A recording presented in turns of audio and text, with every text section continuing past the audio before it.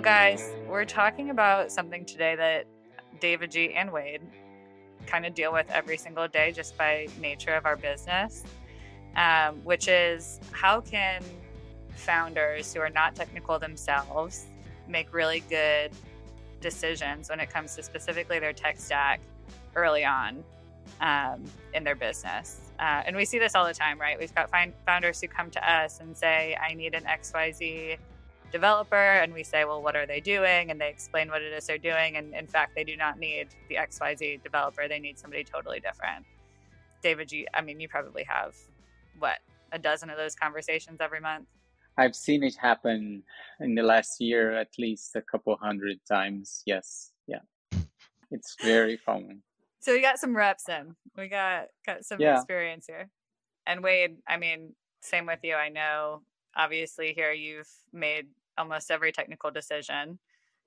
We haven't done a major migration, I don't think, since you joined, but obviously the product has evolved and required a lot more of those kind of base level decisions since you joined. So yeah, our product has been relatively stable as far as stack decisions go for a couple years at this point, but there were some initial ones on the front end there early on. When I started, it was a Bootstrap front end style sheet CSS framework, so we moved from that to Tailwind, and mostly because I wanted to use Tailwind, which is spoiler that's alert. An okay reason. Spoiler alert. We're going to try and say it depends as few times as possible. So maybe we can have like a little to-do Mario coin every time it depends come up. I want to highlight those moments because I feel like those are the inflection points that founders or whoever is responsible for the build needs to be aware of, rather than, doing whatever the internet says they should do or an investor says they should do, to kind of mark those points where you guys say, well, it depends, and make a note, like, I need to talk to probably a senior developer about this, right? Yeah, for sure. And I've got some like high level advice that we can get into here as we kind of go on with it. But, at the end of the day, I think it just comes down to who you can find to do the project and what the requirements are. And it's all trade-offs from there. I would be curious to know, why do so many people come to the table with like an agenda of requirements in terms of skills? Like, is it because somebody told them, or is it because they do research? Or it's very common that someone told them, hey, you're building an e-commerce, so you should look into all of these things that are around PHP, and I don't know, you should probably look into WooCommerce, or I don't know, things like that. It's fairly common. Someone told them, or they did a quick Google search.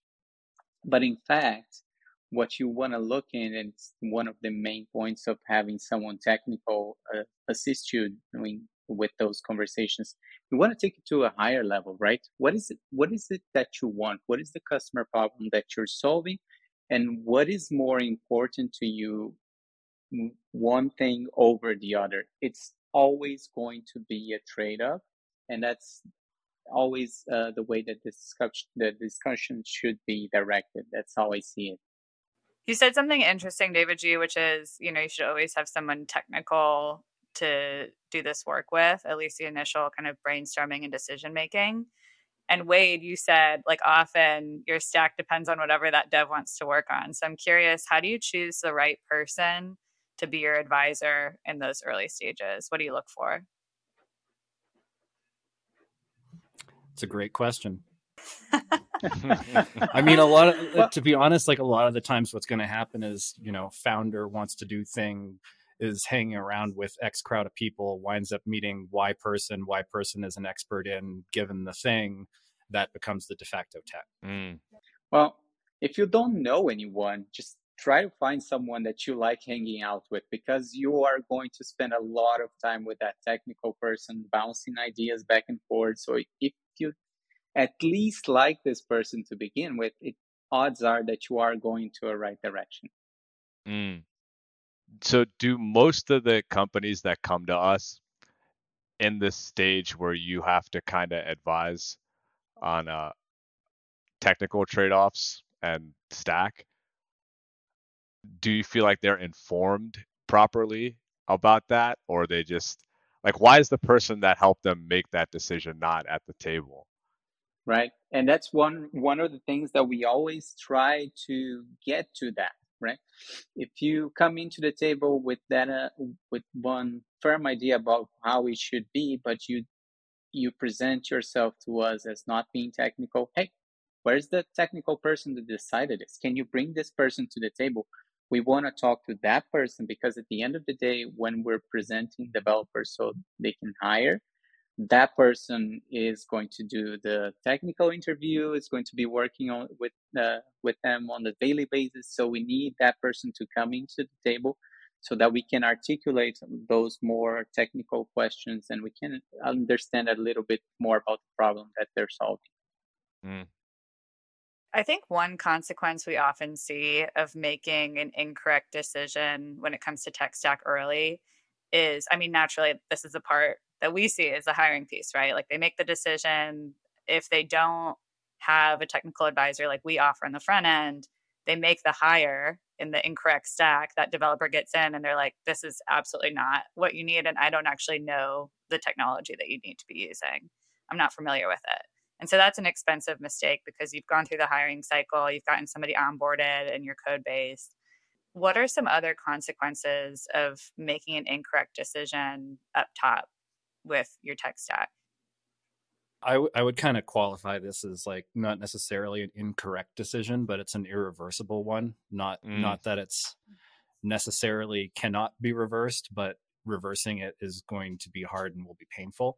Yeah. And what typically winds up happening in those situations is that reversing the irreversible decision becomes the thing that nobody ever wants to do because it's so painful. And so this probably isn't exactly answering your question, but a lot of the times that I've seen that wrong decision made up front is not so much like a tech stack insofar as like, should it be Ruby or Python? It's like our problem space is reselling books from people, and we sell them back to Amazon and they sell them to us, and we're going to do that with a WordPress plugin. And it's like, okay, that's a way you can do that. But when you start digging into the requirements there, it turns out like you need a lot more software than what a WordPress plugin is going to do for you with like a WooCommerce situation. Do tech stacks get invented to solve business problems, or is the evolution of tech stacks mainly developers trying to solve technical challenges for themselves and trying to solve business problems? Like, why does more than one main stack exist? Depends on what level of abstraction or what level you right? You are thinking about programming language, so it can get pretty academical. So what in the academy, what kind of problems, what kind of papers are getting out and how people are researching that. So that with that comes the new programming languages from that, and you can see all of the things in the past. Well, everything you think things are new in terms of programming languages, like it's really old. Most of the things that you think are new are probably 10, 15, 20 years old. And they come up from that, and also from big companies that have big problems that need to be solved differently. So those are the main drivers for this innovation in this area. For frameworks, though, it's more like, hey, I'm building. I want to build something slightly different here that attends to my needs. So I'll do this in this different way for specific JavaScript need that is actually not something that everyone is going to need, but for me, it solves the problem in a better way. Yeah, it's a good chance to make a shameless plug. So when I started with Gun on our app, the folks in place had created not an API framework that purported to be an API framework to solve all of our API framework needs. And so just in the natural course of like improving that, we now have an API framework that's available on the internet that's open source that anybody can contribute to. And the reason that we decided to go that route is because the 10,000 pound gorilla in the Django API space is called Django REST Framework. And it's kind of like a big ball of stuff and things, and is not as slim and precise as what I'd prefer to see. So out of that, we have a new API framework at Gun. Called Wharf, correct? Yeah, that's right. I am realizing as we're getting into this conversation, we probably should have started with basics because I always assume that the audience is technical, but in this case, we're probably talking to a lot of non-technical folks. So when we say tech stack, what do we mean? All the technologies that you're using, from operating system to backend language to backend framework to database technology to front-end CSS, LAN, style sheet frameworks, Bootstrap, Tailwind, to that kind of nature. And then your front-end framework as far as like JavaScript is basically going to be the answer there, but in certain edge cases it won't be. And then there's a million JavaScript frameworks on top of that. When you're talking about mobile apps, you're looking at iOS, you're looking at Swift, you're looking at Objective-C, you're looking at Android, Java, etc. And also it could be as rudimentary as like what platform you're running on AWS, if you're hosting your own infrastructure, if you're running on Linode or what have you. So again, for folks listening who are non-technical or maybe just getting started, there's probably like infinite combinations of those technologies. Certain technologies tend to play nicely with each other, so you'll often see a similar stack for a certain technology. But when we're hiring dev teams, that's why it can get so complex, because even if you've got some experience with like HTML, CSS, JavaScript frameworks, like there's a lot of kind of edge technologies as well that will kind of impact who you need and when. I'm curious about like, what are the dimensions? Like, let's say two people want different stacks. Like, how is that dispute arbitrated? Is it around ease of use? Is it around trying to hone in on the business problem? Does it just depend? Like how, or is it like I worked? Okay, it's like I worked here and I know this shit better, so that's what we're doing because this is what we used at my old job. Well, yeah. So you already got the it depends. But what I've seen is there's a cultural element to the company, right? You can see the folks that come in earlier. There's definitely that thing of seniority and having all the context of business decisions that were made that led to that path. So you cannot take that for granted. It's very common to see that people that get hired and they want to bring in the stuff that they learned somewhere else, and they don't try to get into the context of that decision, right?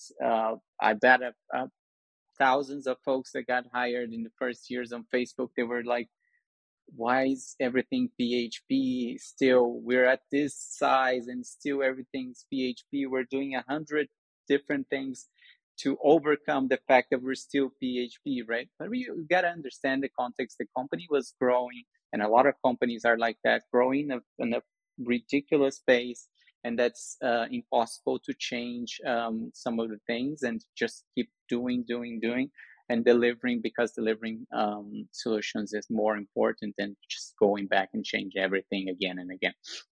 So it's a big independence, but that does play a factor of people not understanding the context of the decision that was made.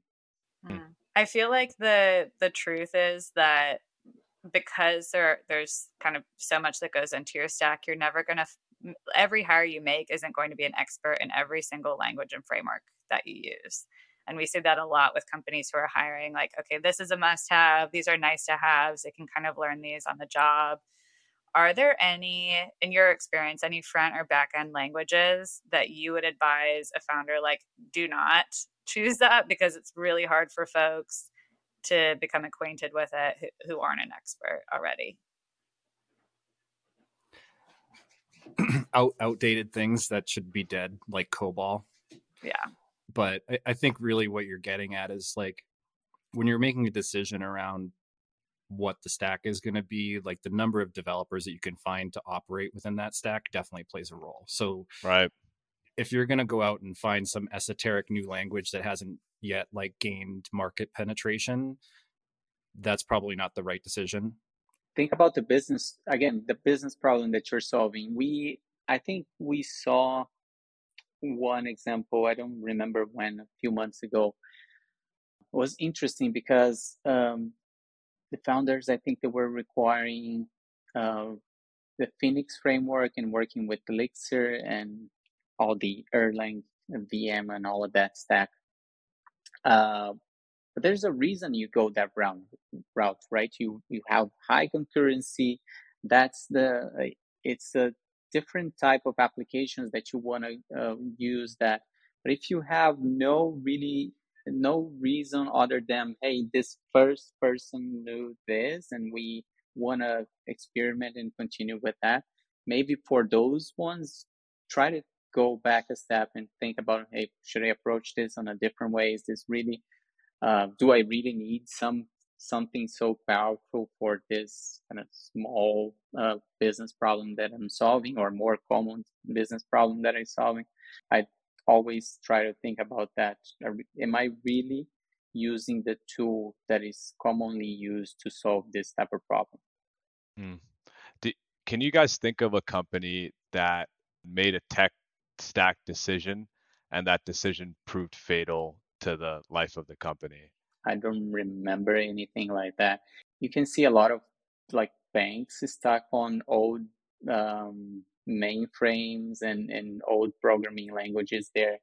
And they're not going to die because of that. They're not going to go away because they're banks. They have a lot of money, but they need to pay ridiculous amount of money for someone that still knows those kind of things and is able to fix things in production. So that can get really expensive if you end up in a situation like that. The survivorship bias there is probably the thing that makes that question hard. There's probably been a ton of companies that died because of bad tech decisions, but there were probably 100 other bad decisions that went along with the tech decision that didn't necessarily like directly implicate the tech decision.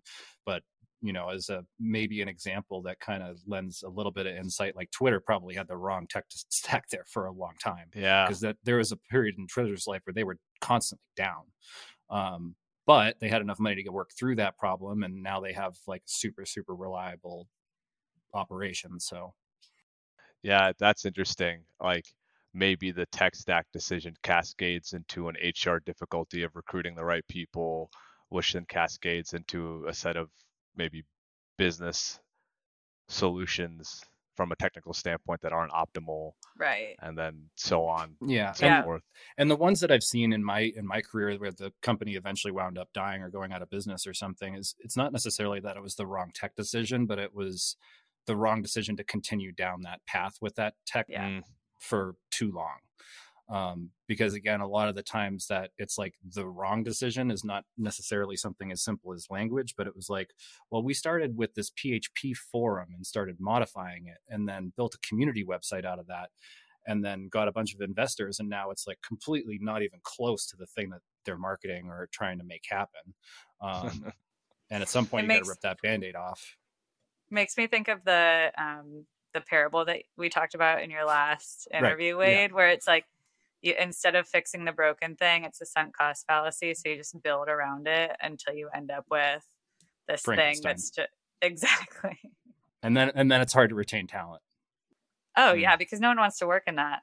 What about no code? Like, when would we advise a founder to pursue no code rather than traditional tech stack? Founders, non-technical, I would love if they start doing things before, like trying to solve the business problem whatever way they can.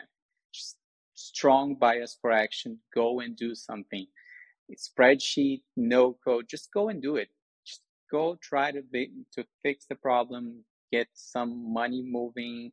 Like get your first few hundreds of dollars, and then you start adding those problems of trying to understand what is the proper tech stack that you want to put in place.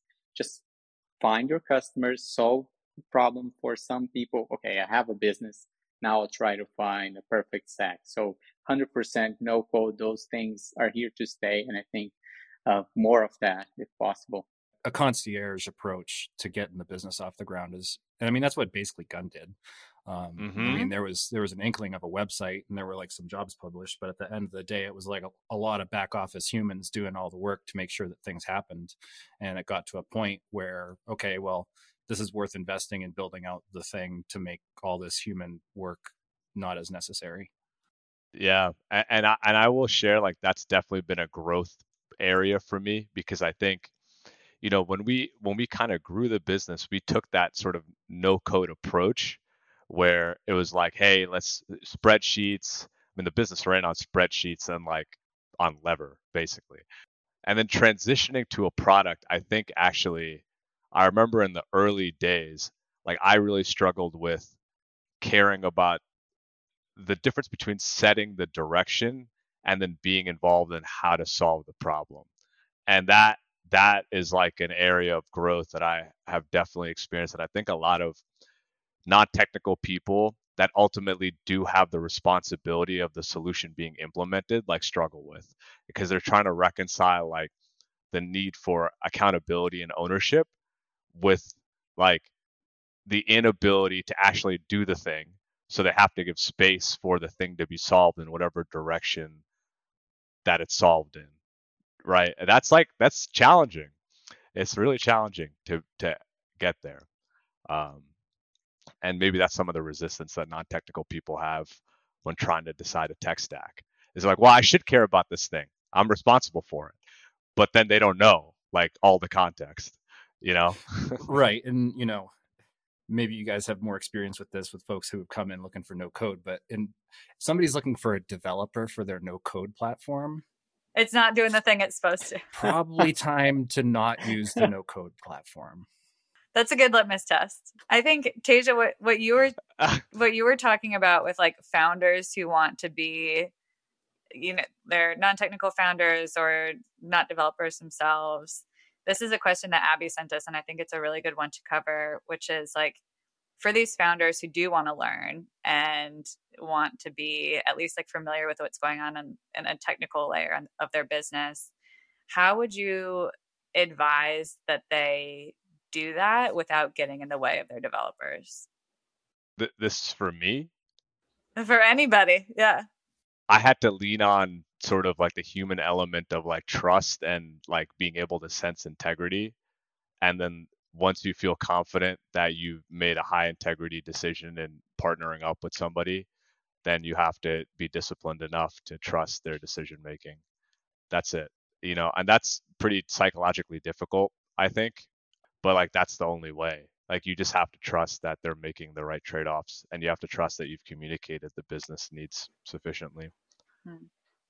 If you take that lenses and apply to the other side, if you have the technical person, they completely need you to trust you that you made the right decisions. They're going to question, they're going to verify, they're going to trust, but verify if they're smart. But that, right? There's the other side too, because okay, I'm going to build something for you, and I want to believe that we're doing something that is meaningful. But I need to trust that you already understood, you already talked to the customers, so I can go in and do my thing and create this all of this code. And it's interesting too, because this side is interesting too, because you have a lot of technical people that, hey, I have all these skills, I can move mountains and put things into place, but I don't know what business problems people have and what they need to do. So you have that side of people with all the technical skills, don't know how to use it. As two people who advise folks on how to choose a tech stack, what would you recommend that they prepare in advance of those advisory conversations? Like, what do they need to bring to the table so people like you can give them really solid advice around tech stack to choose?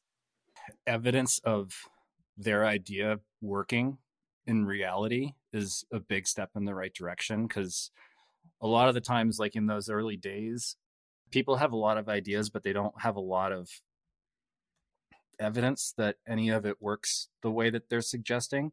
And again, that's where it's good to like run the concierge business on, Squarespace or something like that, and you use as minimal amount of tech as possible. There's an old quote that you can think on for hours that says no software is better than no software, which I kind of take to mean if you don't have to fix that thing with software, then don't. Interesting. And so if it's somebody who's been running a business and it doesn't have the technology, then they've got a lot better sense of what it takes to run that business. And those conversations are going to be way more informed than, having some hypothetical map of what level of concurrency you'll need a year from now. Because premature optimization is basically the root of all evil. So, you don't need to start with the thing that's going to solve for 1 million requests per second when you have 0 customers. I would assume some sort of inkling of like business model. I mean, Wade, what you just said was like all of that needs to be on the like you need to understand your business model. You need to understand the business need that this software is solving. So that makes sense. And obviously, like for different industries, there's different go-tos, but I think there's a lot of flex space within that. Obviously, it depends. So I think it actually might be valuable to like go into why it's actually better for a business to do things manually or to have the customer validation and the business model validation before automating it. Because, like I think like we all know why sort of, but it might be helpful to just like be clear about that. Like it's not because people don't want to do the work. There's like a legitimate reason behind it. Like there's no lack of people who are willing to do the work on a thing that eventually is not going to work. You can pay a developer to work on something that's never going to work until you run out of money. And I've seen it happen, and it's not fun at the end of the day. So, I mean, it basically comes down to classic Eric Ries lean startup stuff. I mean, you want to validate the problem and learn as much as you can about it, and then backfeed that back into the system and improve your solution and learn more and hopefully sell more and get the business to a point where you're comfortable going out and hiring developers, because developers aren't the cheapest. And even the style of work is very expensive mentally. It's like there's a lot of labor associated with investing into automating a solution, less so than doing it manually. You know what I mean? And then it's harder to unwind too. Yeah, it's harder to unwind 100%. I mean, code has a maintenance cost associated with it. So, I mean, generally speaking, if things are built properly, you can spin them up and put them in production and they'll run for like until they don't. But that day will come and everything needs to get fixed. Dependencies change constantly. Things go out of date. Long-term service cycles for operating systems are only a few years. Like it's going to be full of security holes in a couple of years if it's not maintained. So there's costs associated with all the code that you do right. And if it doesn't do the thing that you want it to, then you need to have it changed. I also feel like it's really easy for founders, especially founders who get funding early, like rather than pursuing a bootstrapped business, and once they hire their initial dev team, it's really easy to get stuck in the trap of like, okay, well, here's this feature idea, or there's this bug we should fix. And just feeding your dev team work that isn't actually moving the ball forward on the business. And it's really hard to kind of take a pause and be like, you know what, my dev team isn't going to have any work for the next 2 weeks, but I need to rethink my business roadmap and figure out what the next most important thing is. In most situations, if you give your dev team no work for 2 weeks, they'll find plenty to do. Yeah. Maybe they'll build you a REST framework. Either that or they'll work out some things that they don't like about the way that the implementation works. Right. Which is basically there's always those types of work items that can go on in an existing code base. Yeah. So we've spent a lot of time like talking about like really early stage ideas. I'm curious like who like as an organization scales, who actually in the organization is like responsible for changing a tech stack or for making that call like, hey, this is not worth the squeeze anymore. Like how does that process even work? That's a good question. Yeah, it's tough. And I don't think that you're going to find like canonical advice on this, but I'm happy to follow up, David G, if you want to take a crack at it. Now it's I've seen it different ways on startups and bigger companies, but mostly on enterprises. You don't want your like your architects and people at the highest level to be worried about tech stacks. They are going at the highest level possible, talking to the stakeholders and understanding the trade-offs that they need to consider for moving business one direction or the other. And then they are going to advise all of the developers and all the teams, hey, here's the direction we are taking. We are using a reactive framework for front end, whatever you want to choose. If you want to go Angular, React, Vue, I don't care, but this is the way we move forward because of this, and this business reasons. We're going forward on the back end with this languages, again, because of this, and this reasons. So that is more structure on a bigger enterprise. And when you talk about smaller companies, that should come from a CTO that's always talking to the stakeholders and understanding that,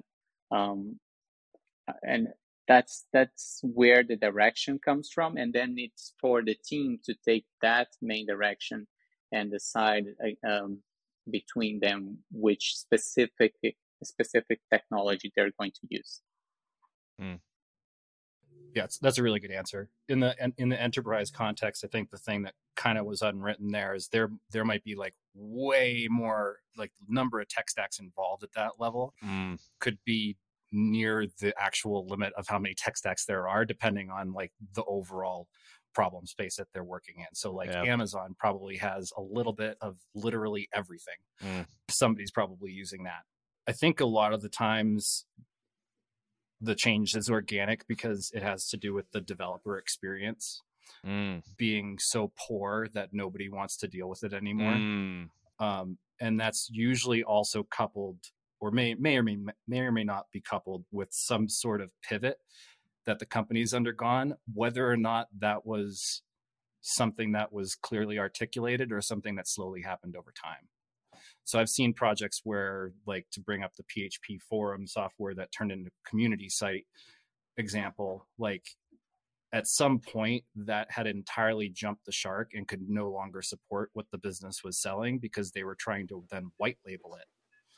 And it's like, okay, so if you want this to actually work, guys, like we really need to move the whole architecture over to something that's going to be able to support what you're now going out and selling. And I guess there's also a little bit of a gotcha there, because if you did build this tech too early and you have a sales team that's out selling stuff, a lot of the times it's easy for that sales team to just put requirements onto the product in kind of a way that's, I guess, organic, but if you don't have strong product management in that situation, like you can wind up with a bag of worms pretty quick.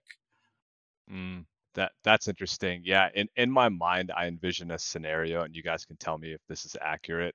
It's like maybe a business, like a revenue stakeholder comes to the architect and is like, hey, we need to go do this thing because some customers are asking for us to do this. It's a big revenue opportunity. And then the architect is like, cool, that makes sense to do that. We need to like totally change how the way the product works. So that's going to take us 12 months to do that. And then there's that tension there. Is that accurate, or is that? It's happened for sure. And I mean, Joel Spolsky has an article about how you should never do a from scratch rewrite. So, you know, there's that. But at the same time, Joel Spolsky also did a from scratch rewrite and created a programming language. So, you know, oops. Yeah. I mean, now we have an esoteric language that nobody understands except for the people who work here. So, I mean, take the advice at its own face value.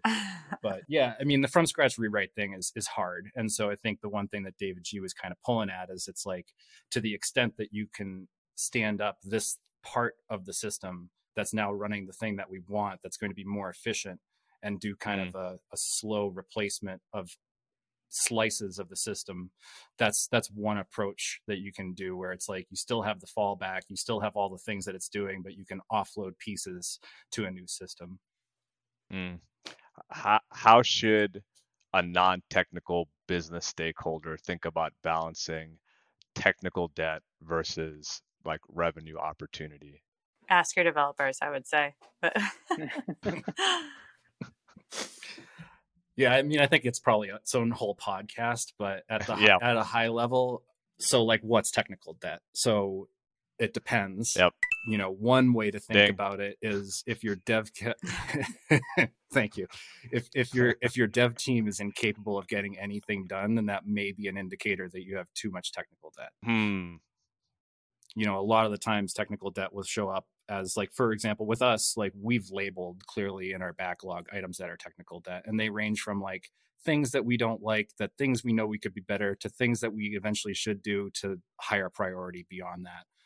And at this point, you know, after 2.5 years or so of maintaining that backlog, we're at a point where, you know, out of the 6,000 issues that we've created, and most of them are closed and 100 something open, I think we might have 30 that are technical debt related. And we've got a milestone that's going to be coming up that will knock out like 15 of them that are actually matter.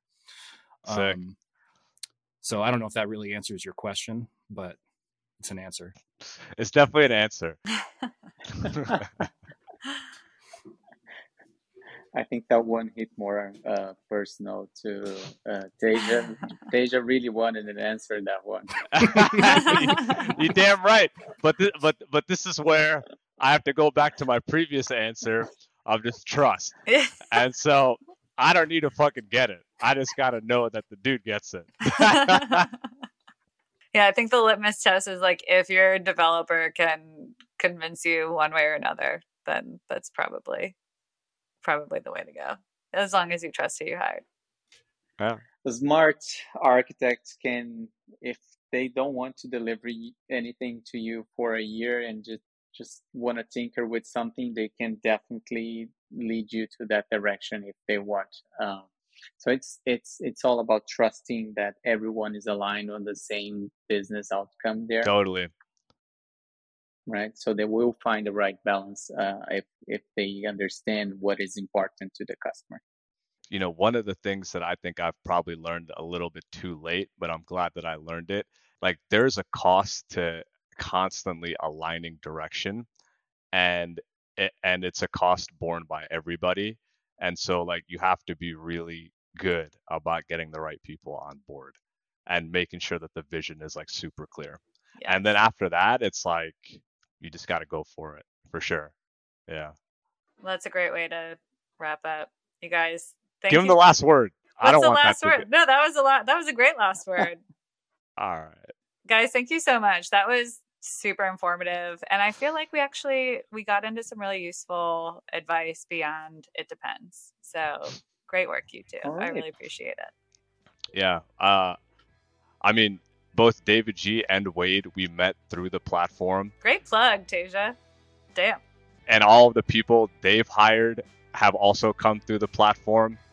So, you know, the way to meet really solid technical people you can trust is, you know, at least we found is through us. Yeah. And if you made it through this whole episode and you're like, I still don't know how the hell to choose a tech stack and or hire a developer, that's why we exist. So come talk to us, and chances are you'll talk to one of the four of us pretty early. So thanks for listening to the Frontier Podcast, powered by Gun.io. We drop 2 episodes per week, so if you like this episode, be sure to subscribe on your platform of choice and come hang out with us again next week and bring all your internet friends. If you have questions or recommendations, just shoot us a Twitter DM at The Frontier Pod, and we'll see you next week.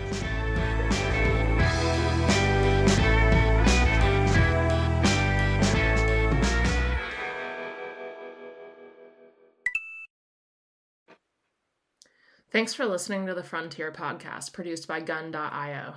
We're the only freelancing platform where engineers actually go to hire other engineers.